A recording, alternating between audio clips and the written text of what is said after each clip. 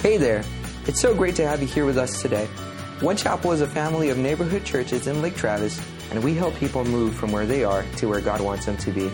You can learn more about the things God is doing in this community and how to get involved at onechapel.com. I hope you enjoy this week's message from our Who Am I series. My name is Logan Schwant. I'm the youth and children's pastor here at One Chapel Lake Travis, and I'm so excited to be able to share the message. This is our last week in the Who Am I series. We've gone 6 weeks now, so this is number 6, and it's been great. Has anybody else enjoyed this series? Right? This has been challenging down to the core for me. Like, there have been so many things that have just like, okay, how do I really believe on this? And we've been able to host a Who Am I group in our home, and it has been so good, the discussions and the vulnerability that this has opened, because identity is something that we are all struggling with. We are all on this path, and we are all in the midst of who are we, and who do we allow to shape who we are, and then some of us are dealing with, what happened when I was a teenager that's still affecting me now, and we just have all of these different aspects of identity. And we've talked about 5 really awesome things, right? Who am I when I don't measure up? Right? Kind of in the insecurities. Who am I when I'm insecure? Who am I when I'm compared to others? Right? Do I spend a lot of my time comparing myself to people with more money than me, or people who are not as good as me, so I feel real good about myself? Who am I in those situations? Who am I when I feel alone? When I'm lonely? Who am I when I've failed? Who am I when I'm not happy? These are some of the things that we've been talking about. And as I was looking at these 5 topics, I feel like all of them can kind of like, almost like you're looking for an answer in all of those, right? Like, who am I when I'm not happy? Well, I'm going to look and try and figure out ways to be happier. And who am I when I'm alone? Well, I'm going to try and figure out ways to be less lonely. And who am I when I'm insecure? Well, I want to be less insecure. But this week we're talking about who am I when I'm with my family? And there's some things about family that you just can't change.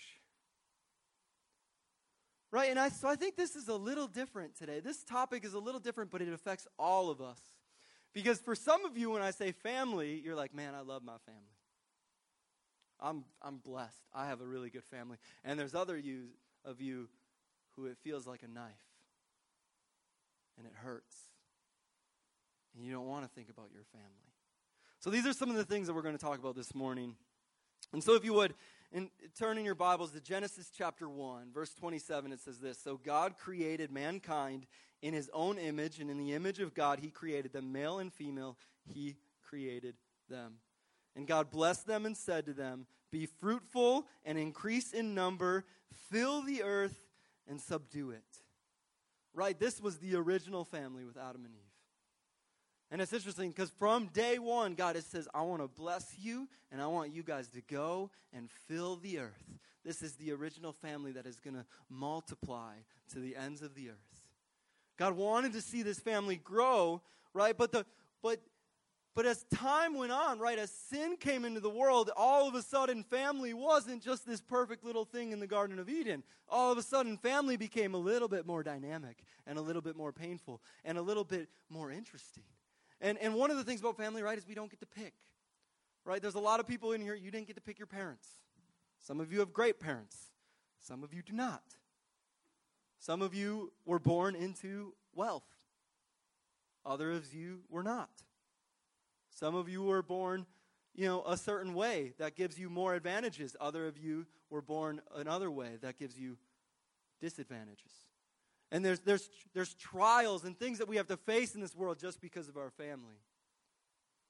And that's not even talking about how you were raised and the things that actually happened to you as a kid and all of those things. So families are very different, right? For instance, me and Haley. Haley and I have incredibly different families. Number one, her mom is total type A personality, go-getter. She'll knock anybody down. Like literally when I messed up and broke Haley's heart, her mom went up to my dad in Farm and Fleet, which does anybody know what a Farm and Fleet is in here?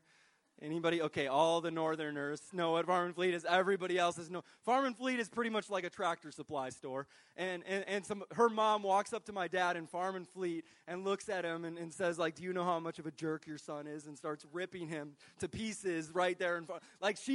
You don't mess with her mom. Like, her mom will come and get you, and she's just, she is the leader. She is the powerhouse, right?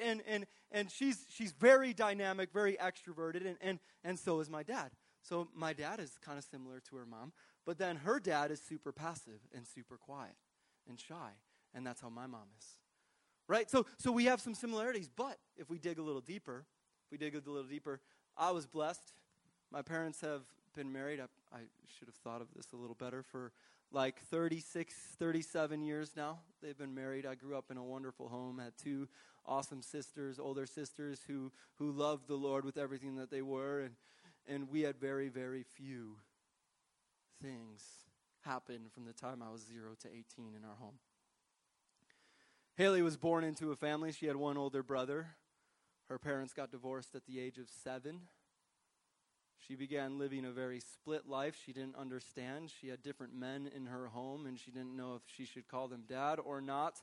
She hated going to her dad's house because, her dad had a wonderful lady that he was dating, and then that lady passed away suddenly, and it was totally heartbreaking for her. And then her dad remarried into a family, and her dad pretty much said, "Hey, this is my family now," and now it's lucky to get a birthday text.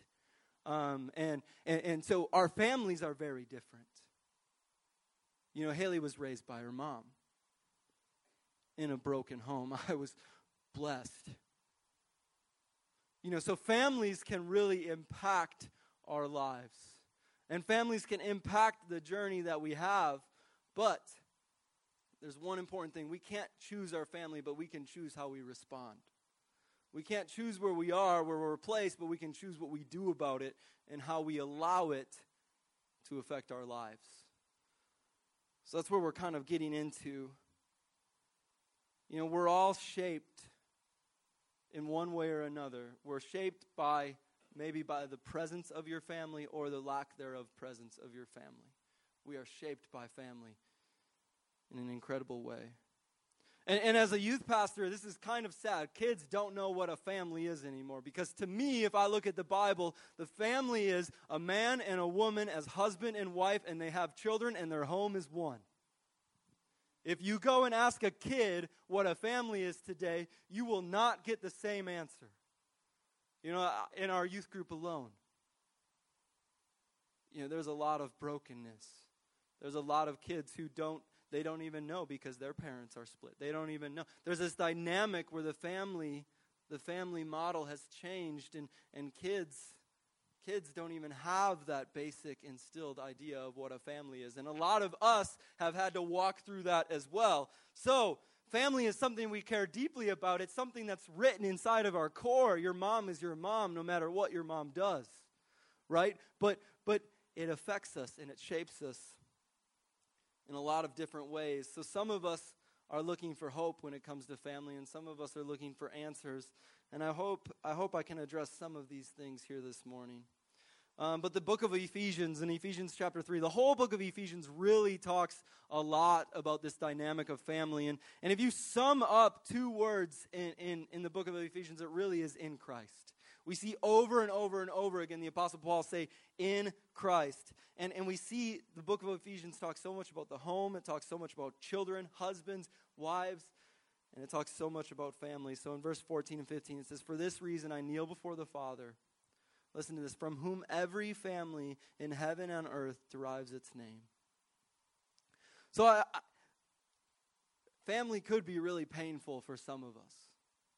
But there is hope that family is in the end, it comes from the Lord.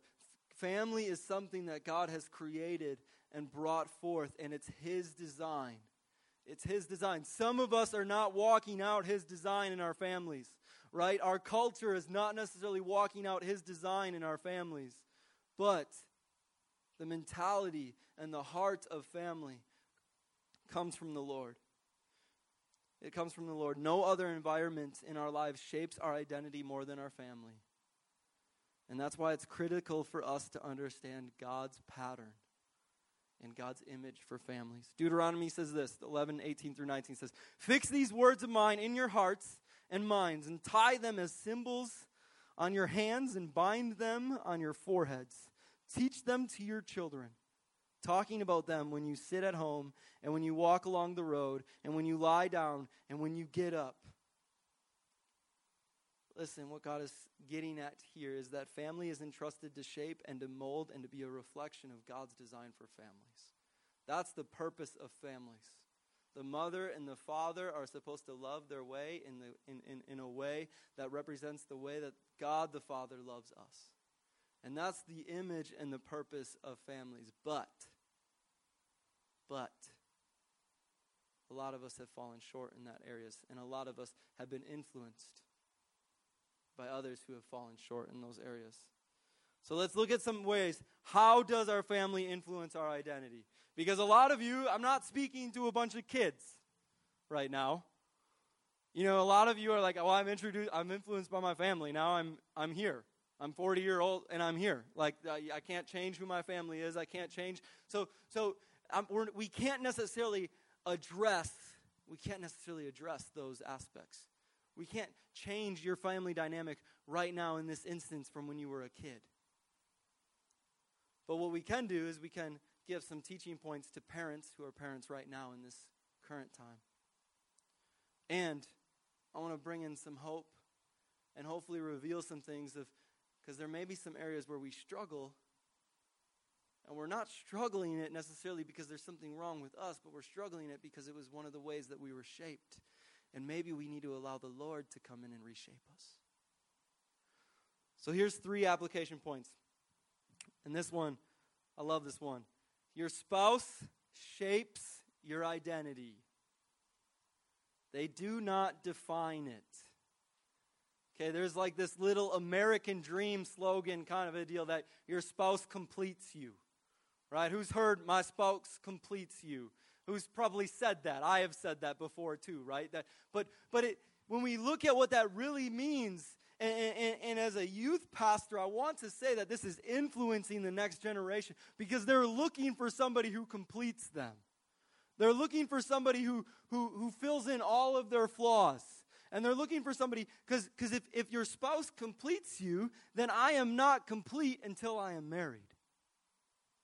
And if we have that perspective that I am not complete until I am married, then we are looking for our completion from the person sitting next to us who is not perfect and who is not the Lord and who is not somebody who's really created you and really created you to be everything that you are called to be.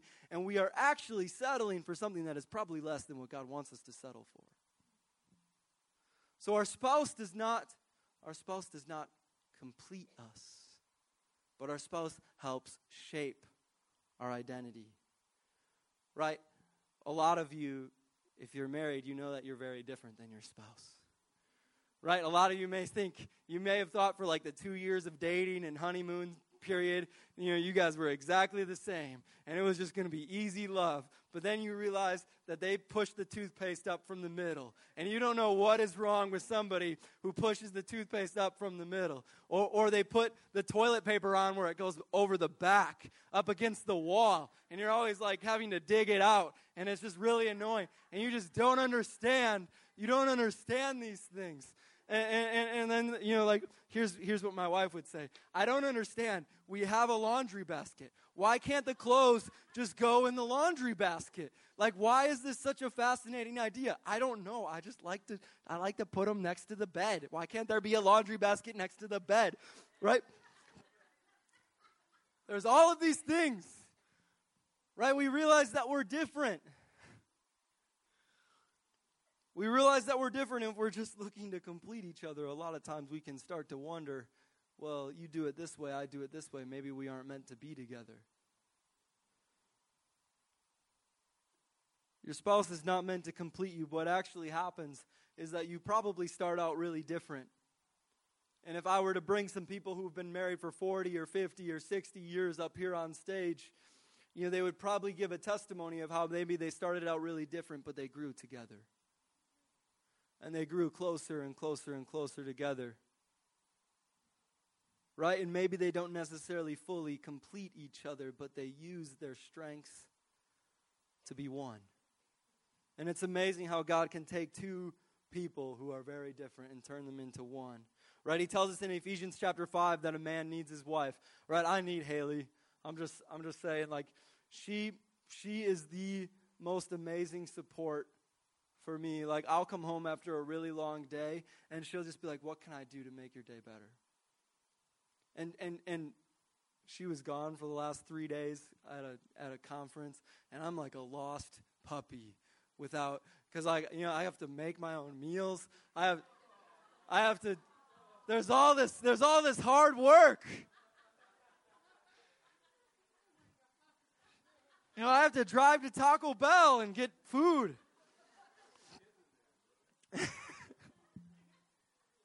Right, but in all reality, my wife really,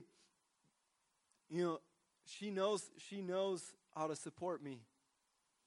And for all of our relationships in here, for the husbands, the wife supports and helps and loves in a different way, right? So we each can give a testimony.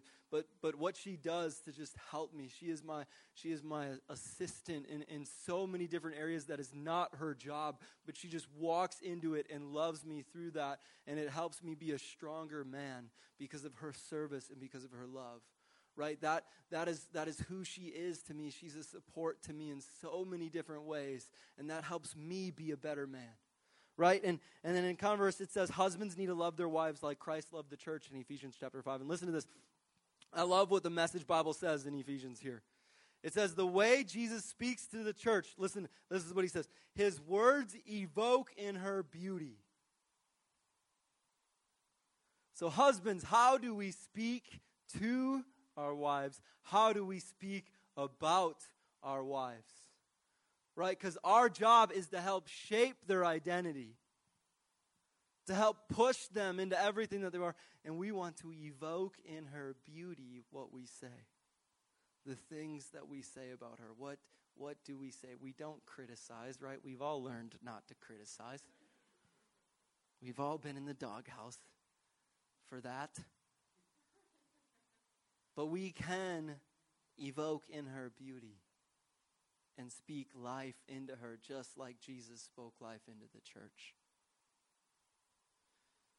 Your words do not define her in a way, but they can define what she thinks about herself. And we can evoke in her ability. So husbands and wives, we have the ability to affect one another's identity. And we directly have the ability to affect the question of who am I in marriage? We have that ability right now, from this day forward, to be able to say, I am going to build my spouse up and make them everything that I possibly can. Number 2, God entrusted parents with the primary responsibility to help their children discover their identity in Christ. There's a reason that Genesis starts with a marriage relationship, because he wants the beauty of the marriage relationship, the strength of the marriage relationship to be the thing that pours life into all of the children. And we're reading a book right now by Francis Chan, and it's totally a different context of where he takes this from, but he compares massage therapists to physical trainers. And I love this thought because I feel like right now in today, there's a lot of parents who are parenting their children like massage therapists. Let's just try and make you feel a little better. What can I do to make you happy? Oh, you're hurting here? Well, let me just try and make it a little better, instead of like a personal trainer. We're afraid to actually challenge them and push them and coach them and teach them to live a healthy and a stronger life. We are entrusted to teach our children the values of the Lord. And we are not called, I want to say this softly, we are not called to be our children's friend. We are really called to be their coach. For there's a time where you will become their friend. And that doesn't mean you can't be a coach and a friend, but we are called to teach them and to coach them in the ways of the Lord and to build them up and to help shape them. And here's a strategy just that I'll give. I mean, I am not a parent yet. I am a parent to 2 little puppies. And yeah, they're getting bigger. But it is the same in training a dog. It really is. Wait for me here. Hear me out. Just give me a second. Successful parenting starts with consistency. Okay? If you come over to my house and my dog jumps on you and you say, "Oh, it's okay, I'm going to get mad at you." Okay? Because when I'm parenting my dog, they are not allowed to jump on you. But now all of a sudden they go somewhere else and now they're being told it's okay that they can jump on you. Right? That's a very simple example of a way that we parent. Right? We think that when our children does something bad, we're going to yell at them, and then we're going to bring a Bible verse over them of why God says that you shouldn't do this. But really, in the longevity, we don't actually walk this out in our lives. So outside of the time that our kids are actually doing something bad, we're not actually showing them something good. So all of a sudden, we are inconsistent, and our kids have no idea what consistency is, and they're just running all over. Successful parenting starts with consistency. You can be a bad parent, but if you're consistent, your kids will turn out okay. You can be a great parent and have no consistency, and your kids are going to be all over the place.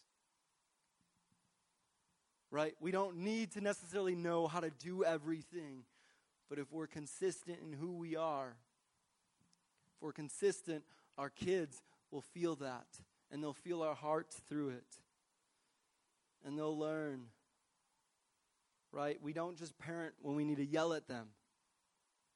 We walk them through. Hey, I want to share my heart about this. I want to share my heart about who you're becoming. I want to share my heart and my vision about, your wedding day someday. I want to just talk to you about these and share what God really is and who you are as a child of Christ and who you are in these. I'm going to bring that all in. We coach and we train our kids so that they know who they are.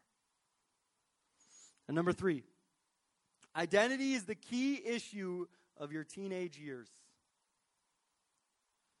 I'm going to get a little scientific here. I read a BBC article this week from June of 2018 that looked at a bunch of different personality surveys and brain scans that were given all over the world. So there was like 15 different surveys in here, and there was like 5 different brain scan studies.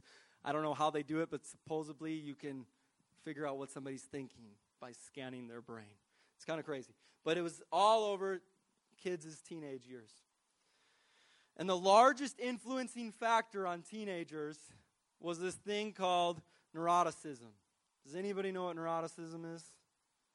I watched a lot of videos on how to pronounce that word. So if you say I'm pronouncing it wrong, I'm going to send you all the videos I watched trying to figure out how to actually say that word.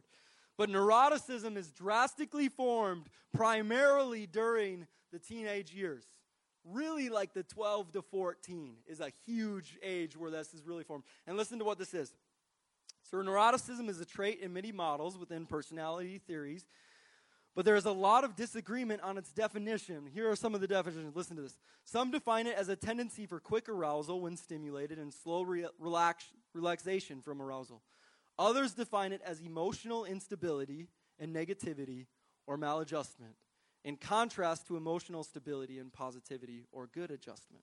Others yet define it as a lack of self-control, poor ability to manage psychological stress, and a tendency to complain. Okay, all of you older generations, who would have ever said that you claim the millennials and the Gen Z identify with all of these things? Lack of self-control, right? These are the things that we hear about the next generation, right? And it's actually scientists are incorporating all of these things to this level of neuroticism in our children.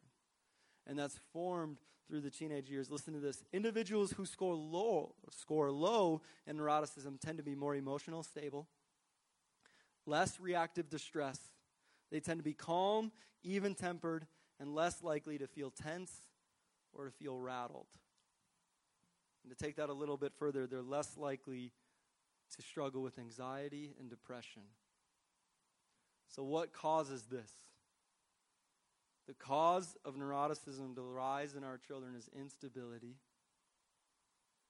The number one factor from outside of a child is divorce. And then you read down the list and it's things like abuse and things like that add into that. And the other main factor is when they feel like they've done something that's caused them to be a mistake. So an action by the child that leads them to thinking that they're a mistake because of their action. So I hear those things and I think that's all parenting. That's all how we parent our children. We have influence over the levels of chaos that happen inside of our teenager's head by the way that we parent and by the way that we're consistent and provide love and safety for children. So I want to make a little shift here. We've talked about family. We've talked about some dynamics of maybe for current parents, but I feel like there's probably some people in here, well, I'm not a parent anymore. I'm not a kid anymore, so I'm not in my family. So where do I go? I have hurts, I have pain, I have these things from my life, but where do I go? Or maybe some of you are like, I don't have a family at all. How can I even connect to this message at all? And over the last 6 weeks, we've had to dig deep and to look at this, but this is something different, right? Family is something, it shapes who we are. And it defines us. All of us are defined by our family name. It's literally written on us. So what do we do when we don't like it? What do we do when it hurts? What do we do when we feel alone? What do we do when we don't like the family that we came from, or we're not defined by it anymore? Or what do we do if I feel like I'm not in a family anymore? I want to read this out of John chapter 1, verse 12. It says, "But those who embraced him and took hold of his name were given authority to become the children of God." If we embrace Jesus, we can become the children of God. So there's a different family that I want to talk about here in these last moments that is all about the family of God. And you may have been wondering why I'm surrounded by balloons up here. It's not just because I'm kiddie and wanted to talk about kids. But there's this image of these balloons that actually God has taught me more over the last 6 weeks of this series through these balloons right here on stage than through any message and through anything else. You see these balloons on the ground. You know, these are just filled with normal air. Just normal air. These are all the same balloons. The exact same type of balloons are up here, right? But this is just normal air. You see, if this is thrown down to the ground, it just falls to the ground. And you know, when we come through and we kick these balloons,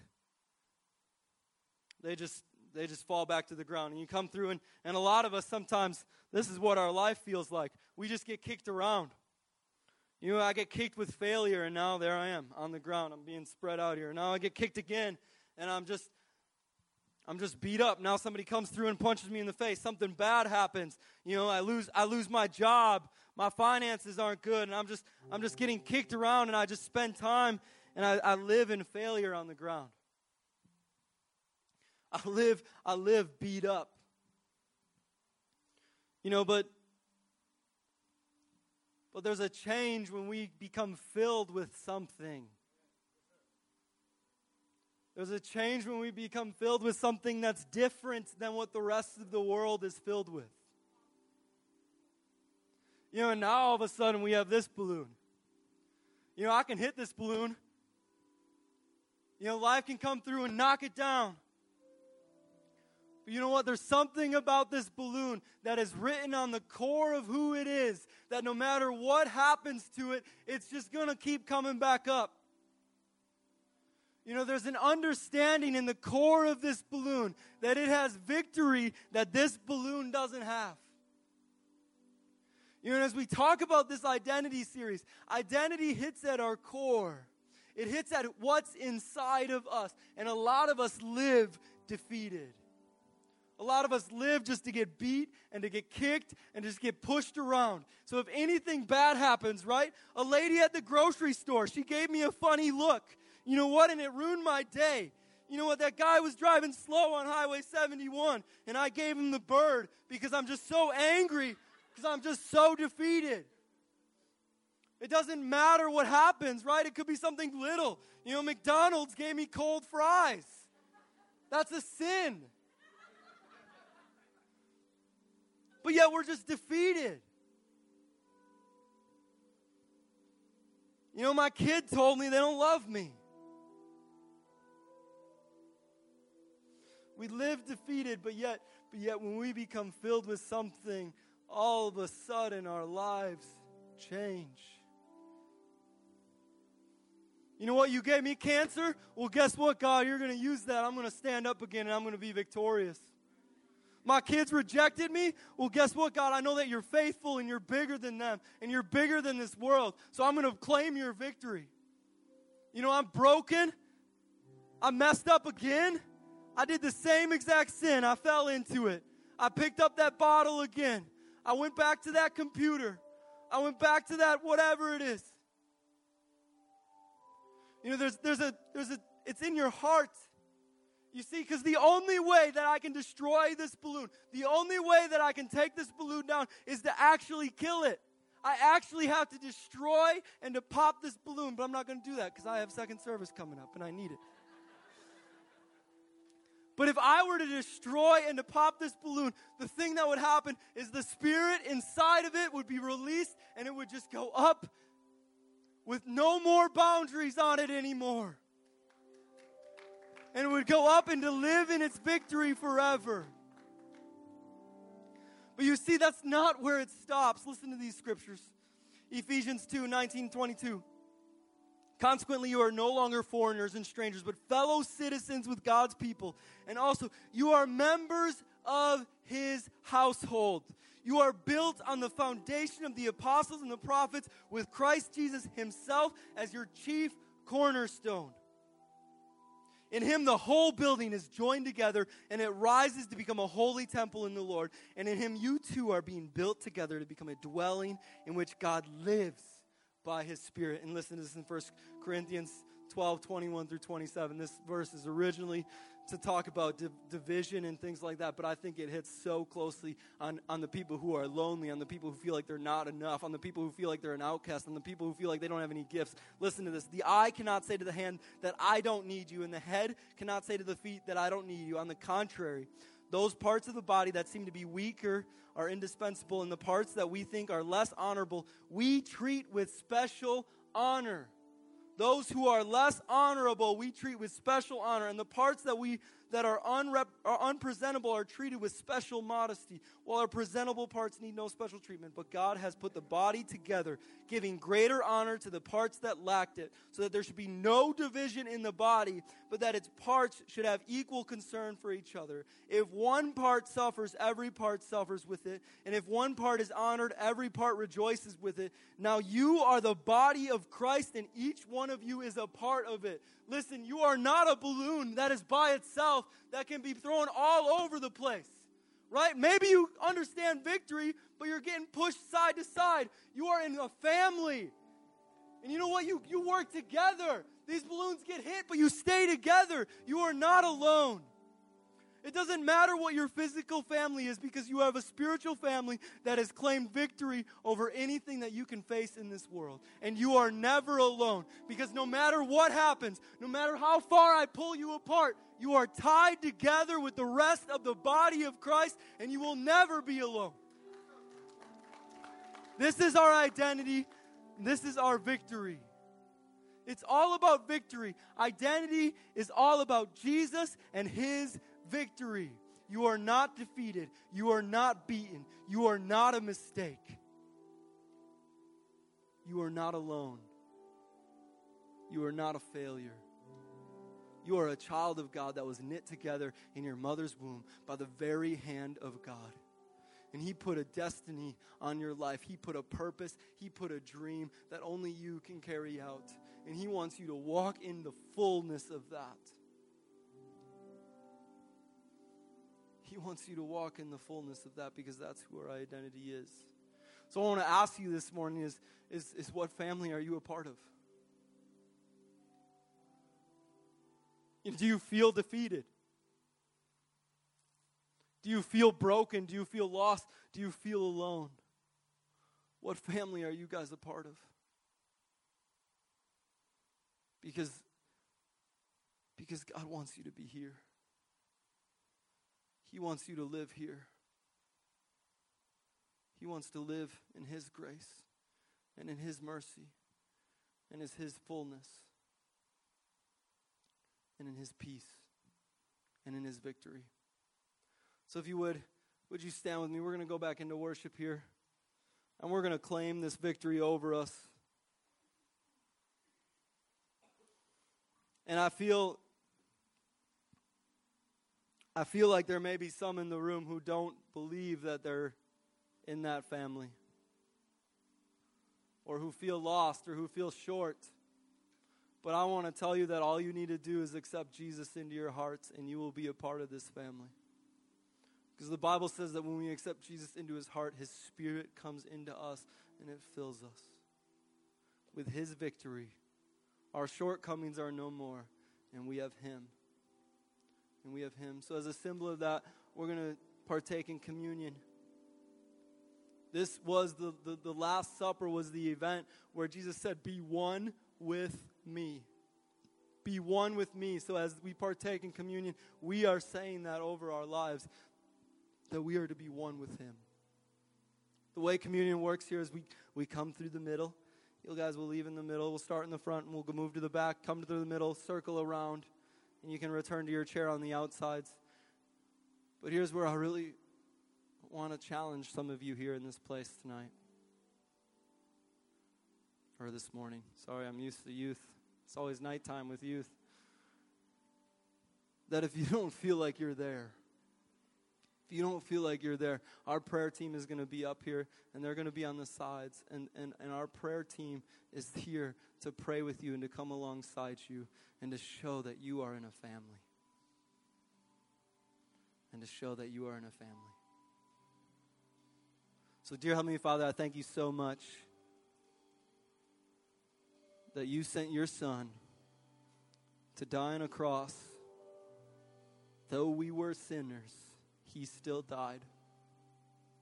And Lord, on the third day, He rose victorious and He defeated death. So Lord, now we walk through this world and there is nothing that can defeat us. There is nothing that can steal your victory from us. It doesn't matter what our family was. It doesn't matter how insecure I am. It doesn't matter who I'm comparing myself to. It doesn't matter where I'm broken. It doesn't matter where I failed, because I have your victory in Jesus, Lord. So we shout your name, Jesus, when we worship you here in this place, in this moment, because we are a part of your family and your goodness.